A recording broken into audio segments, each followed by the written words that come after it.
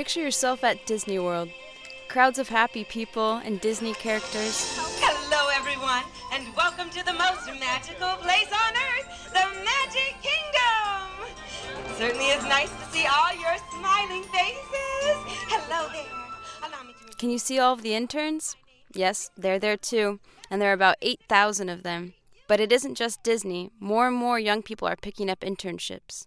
Something like 3/4 of undergraduates at four-year colleges in the U.S. do at least one internship before they graduate. And if you go back to 1980, probably something like 3% were doing that. That's Ross Perlin. He wrote a book about the internship economy called Intern Nation. Perlin found that unpaid internships are swallowing up normal-paying jobs in Hollywood, politics, and yes, even in the media. I knew that any NPR intern was sure to have a resume filled with unpaid labor, so I asked my fellow interns to tell me about their experiences working for free. Digital news intern Natalie Jones wrote for a small paper near San Francisco to start her journalism career. She ended up working full-time for just about nothing.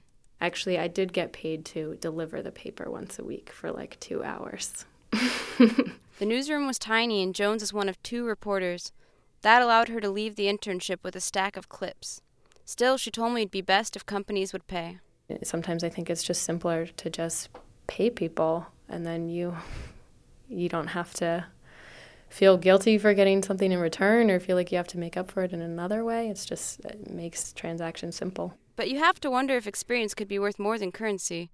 Science desk intern Ted Burnham worked for free at an independent radio station in Colorado, and he said he benefited from its small size. You just get, so many more opportunities to be on the air. I was on the air my very first day at that show. They just handed me a script and said, "Here, you're a co-host." So you might say the station paid him in sound clips instead, and Burnham saw that as more valuable than an hourly wage. But money, especially the lack of it, can be a concern. Only so many people out there are fiscally able to even do these unpaid internships in the first place. So you're basically denying a whole class of people the right to advance their careers. David Wagner is a digital arts intern at NPR.